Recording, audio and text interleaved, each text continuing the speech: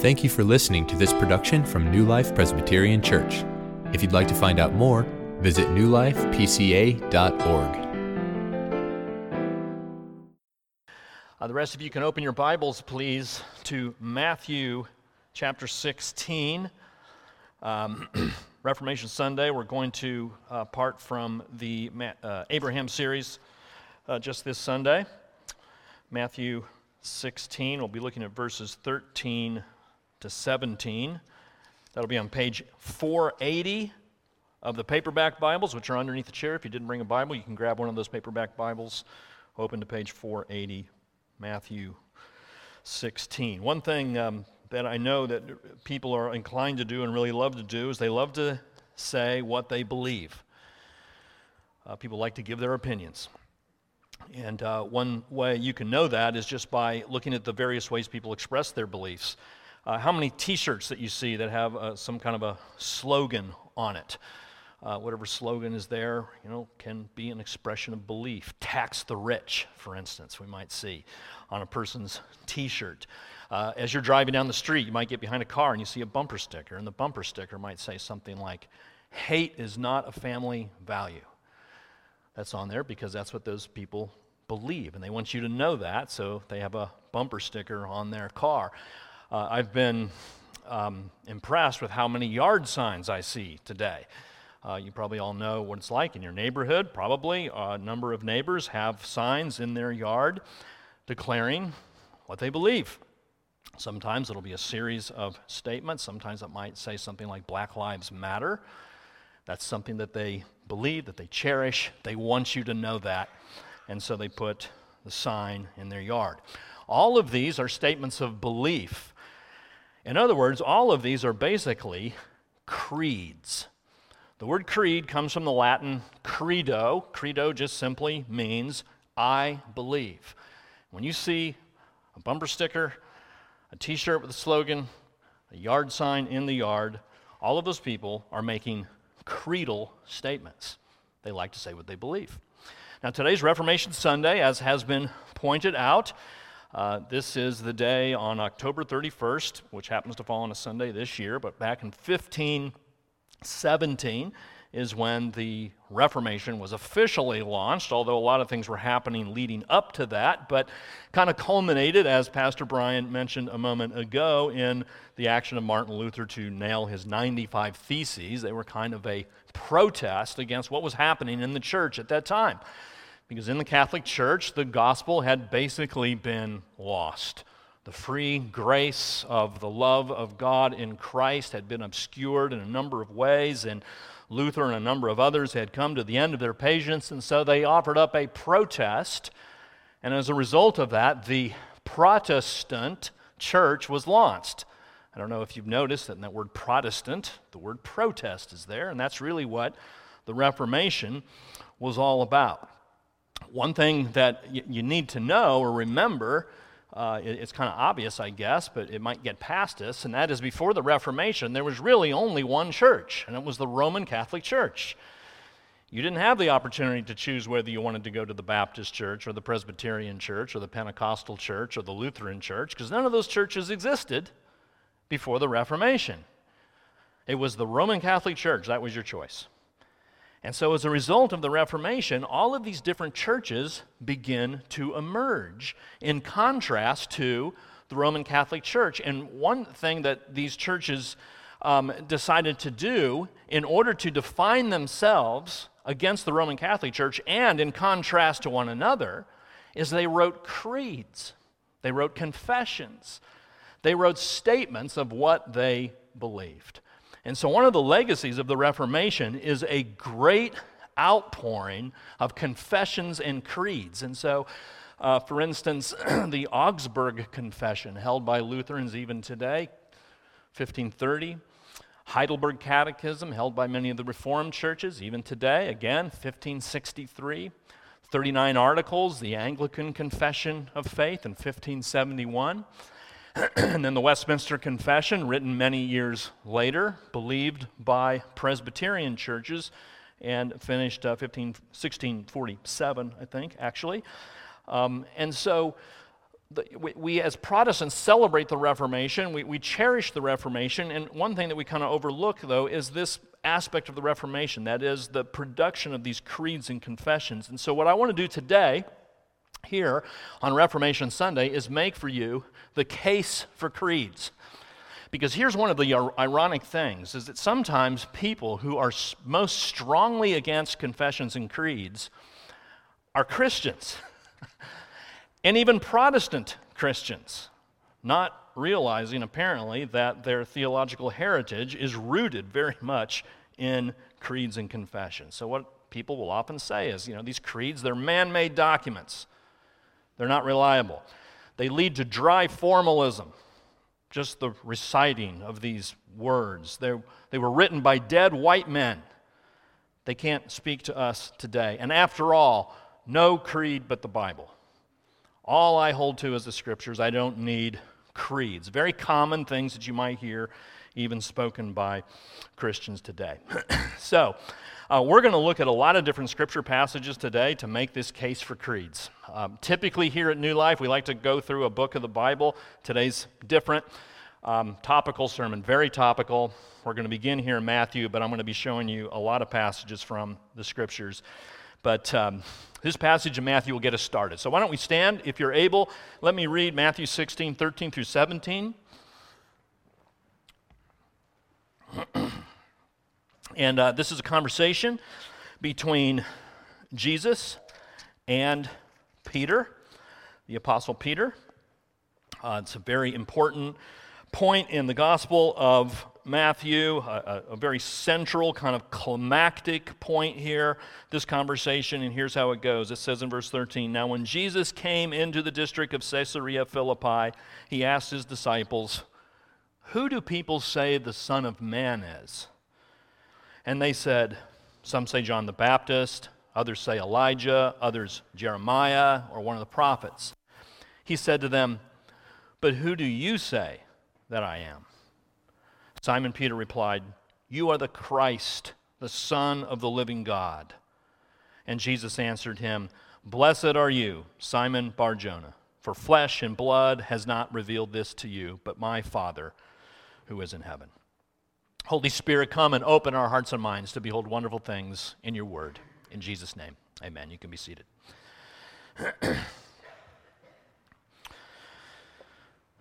So, let me just talk about this passage here just briefly, and then we'll get into the case for creeds. But again, I think this sets us up for understanding the importance of creeds. Here's Peter. Peter is a disciple of Jesus, and Peter's been spending much time with Jesus. Peter has witnessed Jesus teaching. He has witnessed Jesus healing. He has witnessed Jesus perform miracles. He's been close to Jesus for a considerable amount of time. And now here in Matthew 16, Jesus has a question for Peter and the disciples. And the question is here in verse 15, asking them, "Who do you say I am?" In other words, what do you believe? It's really another way of asking that question. In particular, what do you believe about me? Now, think about this. When Jesus asked this question, do you think that Jesus is inquiring for information here? In other words, is Jesus trying to find out something that he doesn't know? I mean, that can't really be the case, right? Because in verse 17, it says that whatever it is that Peter knows, it was revealed to him by the Father. Jesus himself, the God-man, certainly knows what Peter thinks, what he believes. Jesus knows exactly what Peter is going to say. Jesus is not trying to get information that he doesn't know. He's not ignorant of this. So why is he asking? Why does he pose this question to Peter and the disciples? And I think the answer is because he wants to hear Peter say it. He wants the disciples to proclaim it. He wants to hear them say what they believe. And what Peter says is very clear in verse 15. Verse 16. "You are the Christ, the Son of the living God." Friends, that right there is a creedal statement. It's a theological statement. He's saying, you are the Christ. You are the Messiah. You are the promised one. You're the one we've been waiting for. You know, in Abraham, we've been hearing all of these discussions about these promises of a descendant who is coming one day. I mean, that was hundreds of years ago. What Peter is saying is finally the descendant of the woman, the descendant of Abraham, the son of David, the one we've been waiting for centuries for. He's here, and it's Jesus. And Peter is saying, this is what I believe. You are the one. You're the Son of the living God. It's a doctrinal statement. It's a creedal statement. And this is what Jesus wants to hear. Now, there is certainly more to be said about what a Christian should believe than just this, but we got to remember that we're still here in the middle of the gospel. A lot is left to happen here, right? I mean, Jesus is going to go on. He's going to go to the cross. He's going to die. He's going to be resurrected. There's more to happen that Peter doesn't really know about yet. And then we're going to get to the New Testament, and then we're going to see Paul in particular, who's going to expand upon the meaning of what Jesus has done on the cross and in his resurrection, giving us much profound detail. And after that, after the apostles are dead, what's going to happen is the church is then going to rise up, and they're going to be writing their own statements, unpacking even further what has been revealed to us in the Scriptures. And in all of these cases, what we have are declarations, statements of what the Bible teaches, what Jesus did, what Christians should believe. But for our purposes here, as we look at Matthew 16, we should realize that being a Christian is not just believing in Jesus and having him tucked away in secret in our heart in some deep, dark place where nobody knows. The part of being a Christian is confessing it and saying it out loud for others to hear. Look at what it says in several places in the New Testament. Romans 10, for with the heart one believes and is justified, and with the mouth one confesses and is saved. 1 John 2, no one who denies the Son has the Father. Whoever confesses the Son has the Father also. 1 Timothy 6, take hold of the eternal life to which you were called and about which you made the good confession in the presence of many witnesses. A confession, a spoken out loud declaration of what somebody believes in the presence of other people. It seems to be something that's expected. Now, does this mean you have to say these magical words out loud like abracadabra and then you go to heaven? That's not the point. You do need to believe in Jesus and receive him into your heart. That's true as far as it goes. But in the Scriptures, there seems to be this expectation of a confession. And so that just kind of lays the groundwork for a biblical case for confessions, which we'll get into.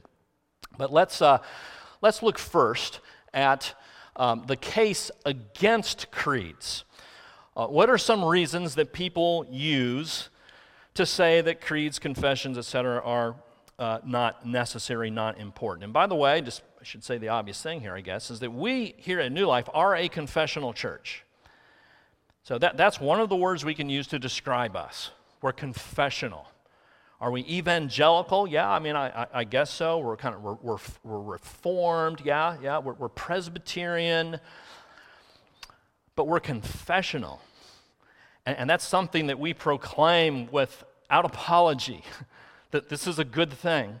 It doesn't mean you have to believe everything in our confessional standards in order to go to church here or even to become a member of the church here. But we want you to know this is what we believe. It's contained in the Westminster Confession of Faith, the Presbyterian Confession that I put on the screen a little while ago. But before we get into a biblical case for creeds, what is the case against creeds? What do people often say? And one thing is this. Here's an argument. Creeds are too human. That is, they're written by men, sinful, fallible men. They're not the same as Scripture. They're prone to error and misjudgment. They're a product of their time. They're unreliable. Now, let it be fully acknowledged that we don't believe that creeds are inerrant. We don't believe that they're inspired in the same way that Scripture is inspired. We don't believe that they hold the same authority as Scripture. All creeds and confessions fall underneath, they're subordinate to the authority of Scripture. And even the confessions themselves state that. So here's Westminster Confession, chapter 1. The supreme judge by whom all controversies of religion are to be determined, and all decrees of councils, opinions of ancient writers, doctrines of men, that would refer to creeds and confessions, and private spirits, are to be examined, and in whose sentence we are to rest, can be no other but the Holy Spirit speaking in the Scriptures. That's the confession. The confession itself is placing itself under the authority of Scripture.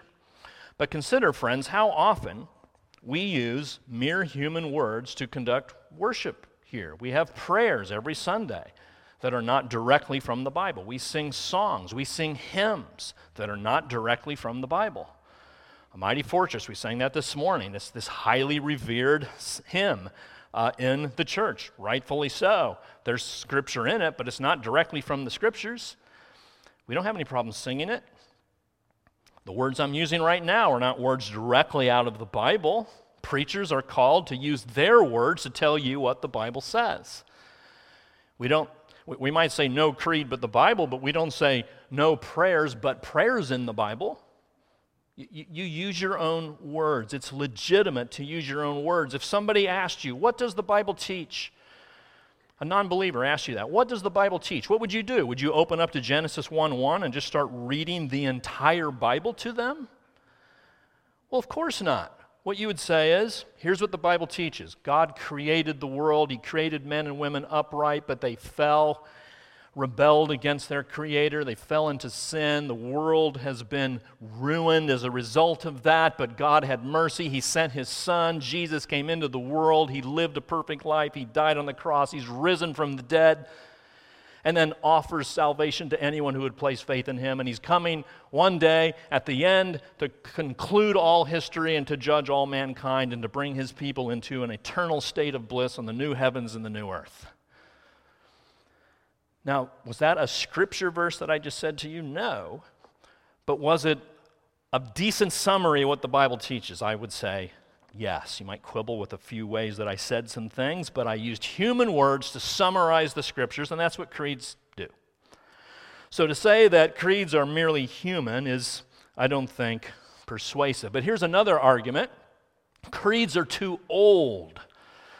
They're so old. They're so ancient.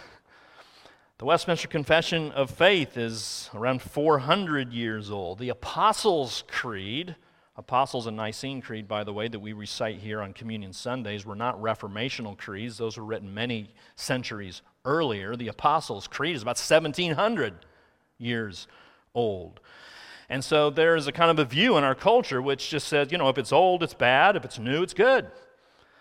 We're into what is trendy. We're into what is hot right now. What is popular? What are people talking about today? We think in the terms of present and future and tend to neglect the past.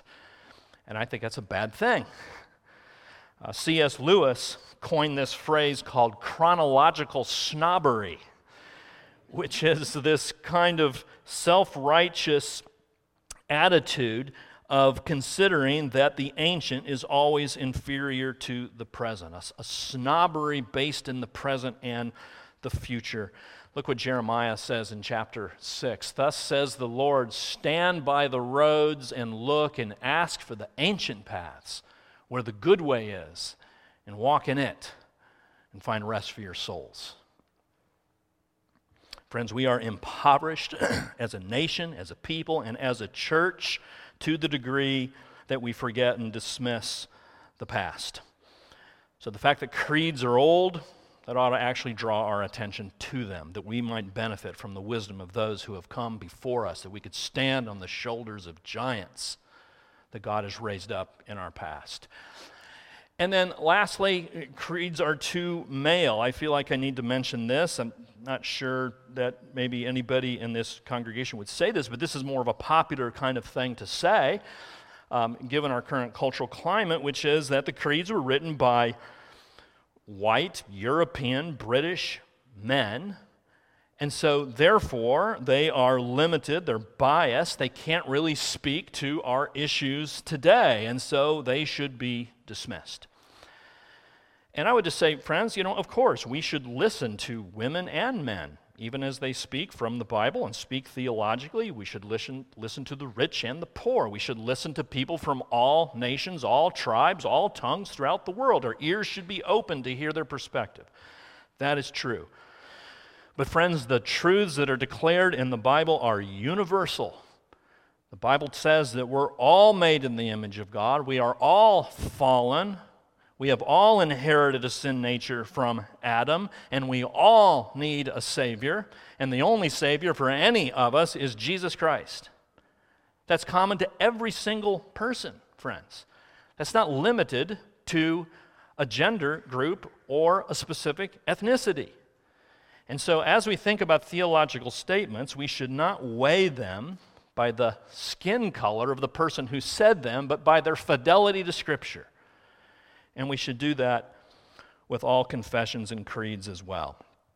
So there's many other objections, friends, of course, that I could bring up here, but let's just settle with those three, and then let's dismiss all three of them because they are not persuasive. Friends, everyone has a creed.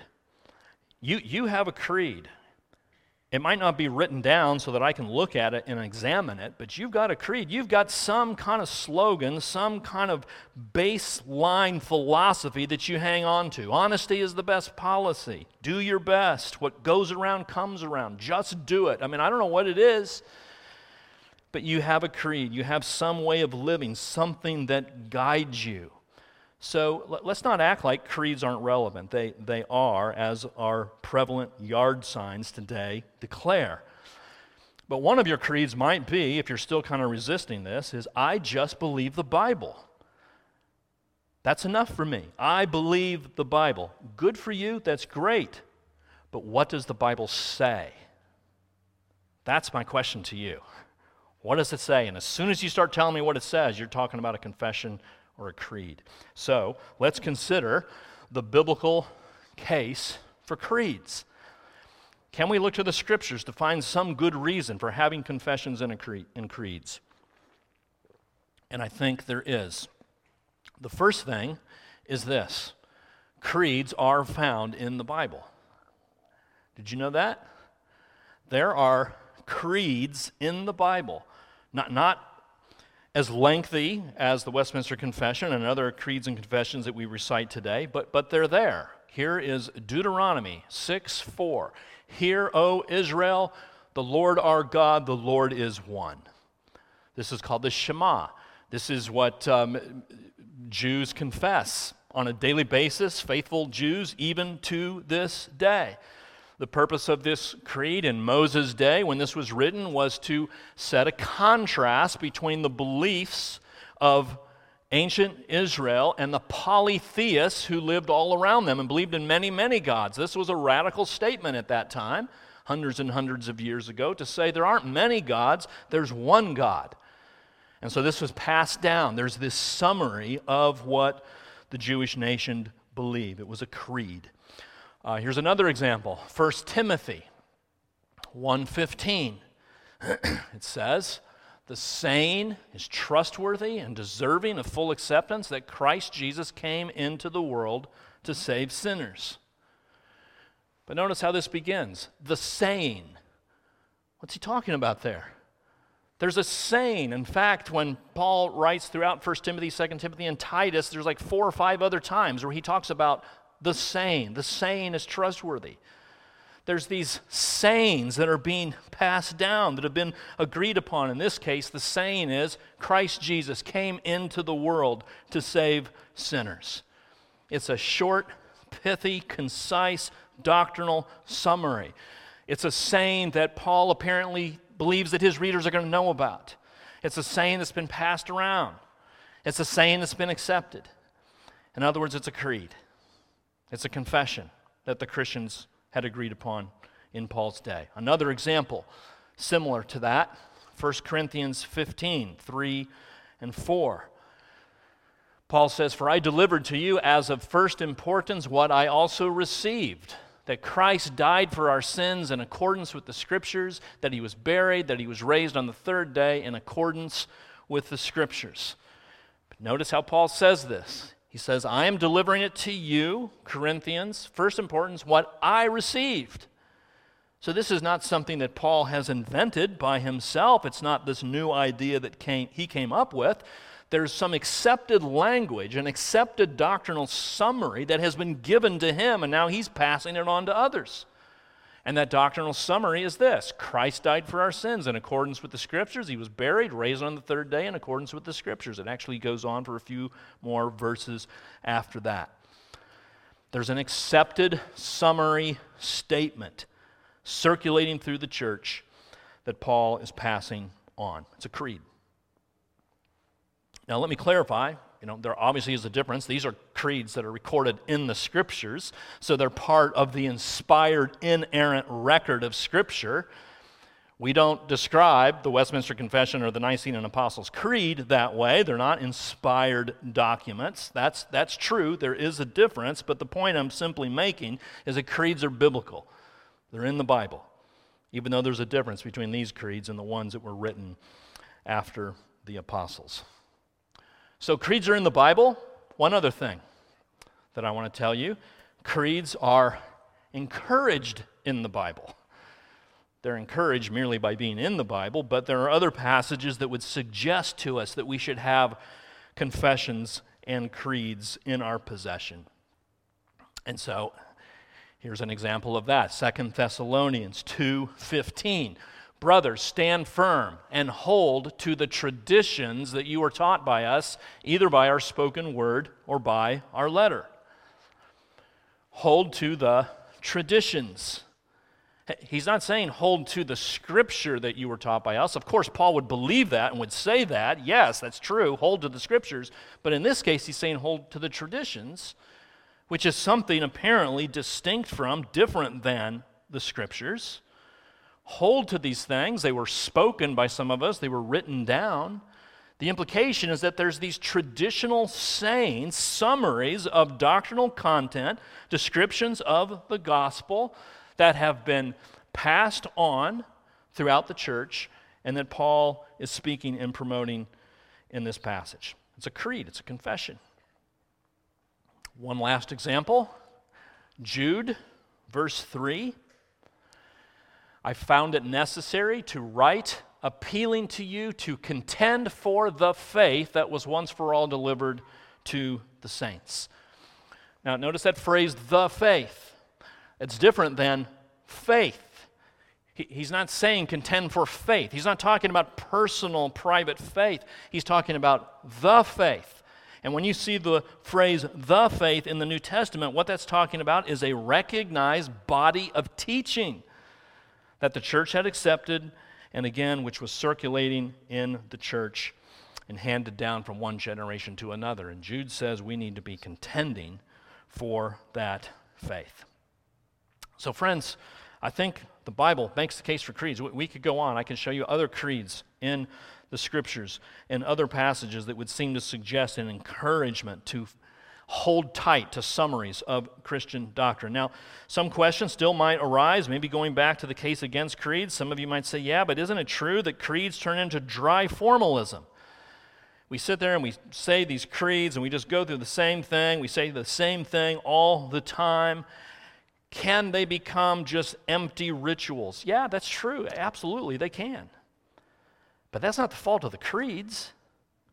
That's your fault. That's my fault. If we can't get engaged with confessions and creeds that are laying out for us the great eternal truths of the gospel, that's not the creed's fault. So yes, they can turn into dry formalism, but they don't need to. Another question you might have is, can creeds and confessions be given too much authority? And yes, that absolutely can happen.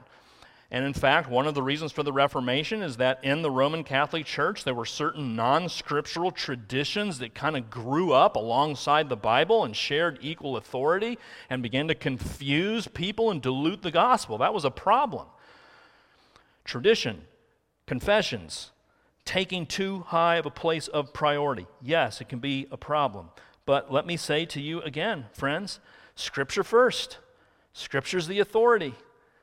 I don't think I can say that too many times. There's no creed that has more authority than the Bible. Any creed that's out of accord with the Bible, don't believe it.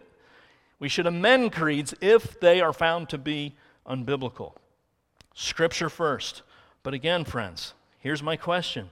When you say I disbelieve the Bible, what do you believe the Bible teaches? That's why we got to have confessions. What do you believe? You know, the Mormons believe the Bible. Jehovah's Witnesses believe the Bible. All sorts of cults believe the Bible. Lots of people believe the Bible. But they don't necessarily believe the Bible in the same way that you and I do. In other words, going back to our Matthew passage, when Jesus said to Peter, "Who do you say that I am?" Who do you say that he is? Who's Jesus? Who do you say that he is? You think just anything you happen to say is going to be correct? People have all sorts of different ideas about how to answer that question. Let me share with you what the confession says. Westminster Confession 8, the Lord Jesus, by his perfect obedience and sacrifice of himself, which he, through the eternal Spirit, once offered up unto God, has fully satisfied the justice of his Father and purchased not only reconciliation, but an everlasting inheritance in the kingdom of heaven for all those whom the Father has given to him. Do you believe in that Jesus? That's the Jesus that saves. The Jesus who's just a teacher, the Jesus who's just the starter of a world religion, the Jesus who just gives you comfort in hard times, the Jesus who just happens to be with you as you go through life. Those are not Jesuses that save. This is the Jesus that saves. And our confession tells us this, and we can rally around this and give thanks to God. So that's the biblical case for creeds. So let's consider one other thing, and that is the practical benefits of creeds. How should they be used in our church, in our homes today? And by the way, let me just show this to you. This might be a new topic for you. For some, this is a brand new kind of idea, the idea that a Christian ought to be confessional or ought to give high regard to the confessions and creeds that have come before. So here's a few books that I would recommend to you. The Creedal Imperative on the left by Carl Trueman, very, very good book. Know the Creeds and Councils, Justin Holcomb. The Need for Creeds Today by John Fesco. Go to Amazon, get those books for Christmas, and read them. I recommend them to you. So how should creeds be used? 4 quick things here. First of all, creeds serve as helpful teaching tools. What is the Great Commission? Jesus tells us, "Go and make disciples of all nations and teach them all that I have commanded them." Everything that Jesus has commanded, we are to teach. We are to make disciples. That is our responsibility as a church, and the creeds and confessions and catechisms provide a great tool for that to happen. And you will notice that that's what we do here at New Life. We're a confessional church, and so on Sunday mornings we recite the Nicene and Apostles' Creeds. You will notice Pastor Brian referring to the Westminster Catechism before we go to communion. Our equip groups are making use of catechism questions in order to get doctrinal content summarized. Andrew and Ashley are both seeking to incorporate the use of catechism with our junior and senior high and our children. This is what churches ought to be doing, passing down their tradition, using this for the purpose it was intended, that is, to teach. At home, what a great tool this is. If you're not really sure where to go in terms of leading a family devotion, get the Westminster Shorter Catechism and just do one question a night or one question a morning or whatever happens to work for you. Catechism, by the way, a little different than the confession. The confession is a statement of beliefs. The catechism is a question and answer format summarizing what the confession said, but written in a question and answer format in order to aid in teaching. Ask the question, get the answer. I recommend that for home devotions, family devotions.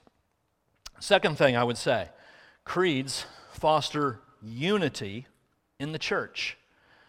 They foster unity in the church, that they give us something to rally around, something that holds us together, something we can say, yes, this is what we believe together. I was really shocked to find this New York Times article that came out just this last week, and the headline of the article said that the word evangelical is now being known as being synonymous with Republican. And so people are beginning to think that if they're Republican, they're evangelical. If they're evangelical, they're Republican.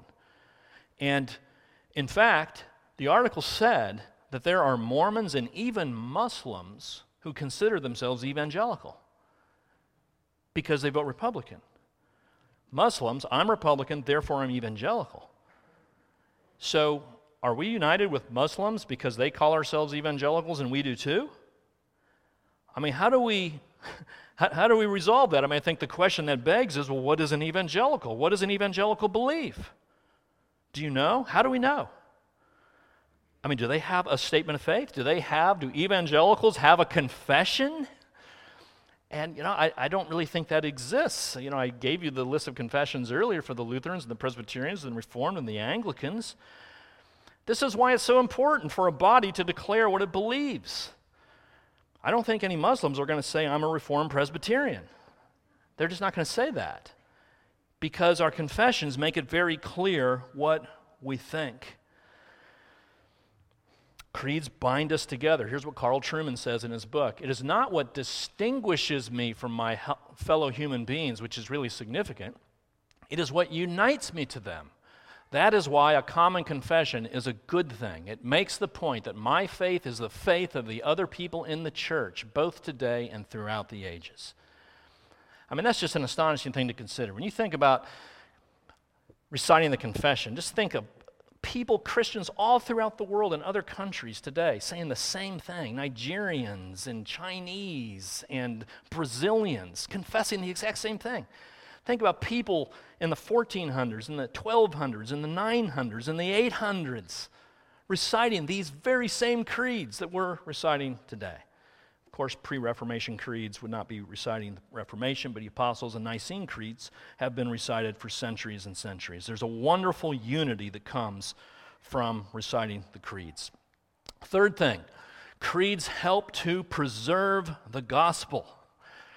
Friends, this is our task as a church. We are to make disciples, but according to 1 Timothy 3:15 and 16, the church is the pillar of the truth. We are caretakers of the gospel. That's our mission on this earth. God has entrusted to us the purity of the gospel. We are supposed to proclaim it and guard it and maintain its purity. That's one of our jobs. And confessions help us to do that because what we mean by the gospel is summarized there. It also keeps us from getting sidetracked on the many kind of hot topic cultural issues that rise up and the world tells us that we need to be thinking this and doing that. A really good exercise is to go back to the confessions. Has the church centuries before been dealing with this? We can find help in what they have to say, and we can also get ourselves recalibrated and realizing that if the confessions aren't covering this, it might not be something that ought to concern us too much. Because the confessions are giving us the centrality of the gospel truths that have stood the test of time. So creeds help us preserve the gospel. They keep us from getting sidetracked onto non-essential issues. And then the last thing, friends, is that creeds empower our witness to the world. Friends, when we recite the creeds here, Nicene and Apostles, I think we stand up to recite those creeds, don't we? Actually, I can't remember, but we should if we don't. So we stand up and we recite the creed, and there's something important in what we're doing. We're not just standing to recite the creed. We are taking a stand in the world. And friends, if you cannot take a stand and recite what you believe in the presence of Christians, how are you going to do it in the presence of non-Christians? How are you going to do it in a room full of unbelievers if you can't do it here? This is what we're doing when we recite the creeds. We're practicing what it is to take a stand. This is what we believe. I love what Michael Reeves says. We've never needed confessions more, even as we witness the extraordinary doctrinal retreat of the church in the face of an increasingly aggressive culture. For God's people to remain loyal to what God has said, they will need confessions that dare to take a stand. And that's what the confessions do. That's what Martin Luther did, actually.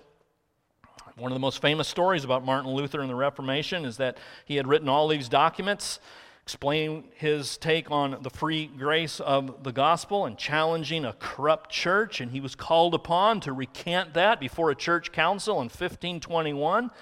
And he said, "My conscience is bound by Scripture. Here I stand. I can do no other." It's one of the most famous quotes from Martin Luther, taking a stand on the gospel. And when we recite creeds and confessions, we're doing the same thing. And the only proper way for us to conclude this message is to take a stand. So I'm going to ask you to stand, and let's recite the Nicene Creed together. Not a reformational creed, that's right, written before the Reformation, but still a creed recited by all churches, all Christian churches throughout all the ages. So let's take a stand. Christians, what do you believe?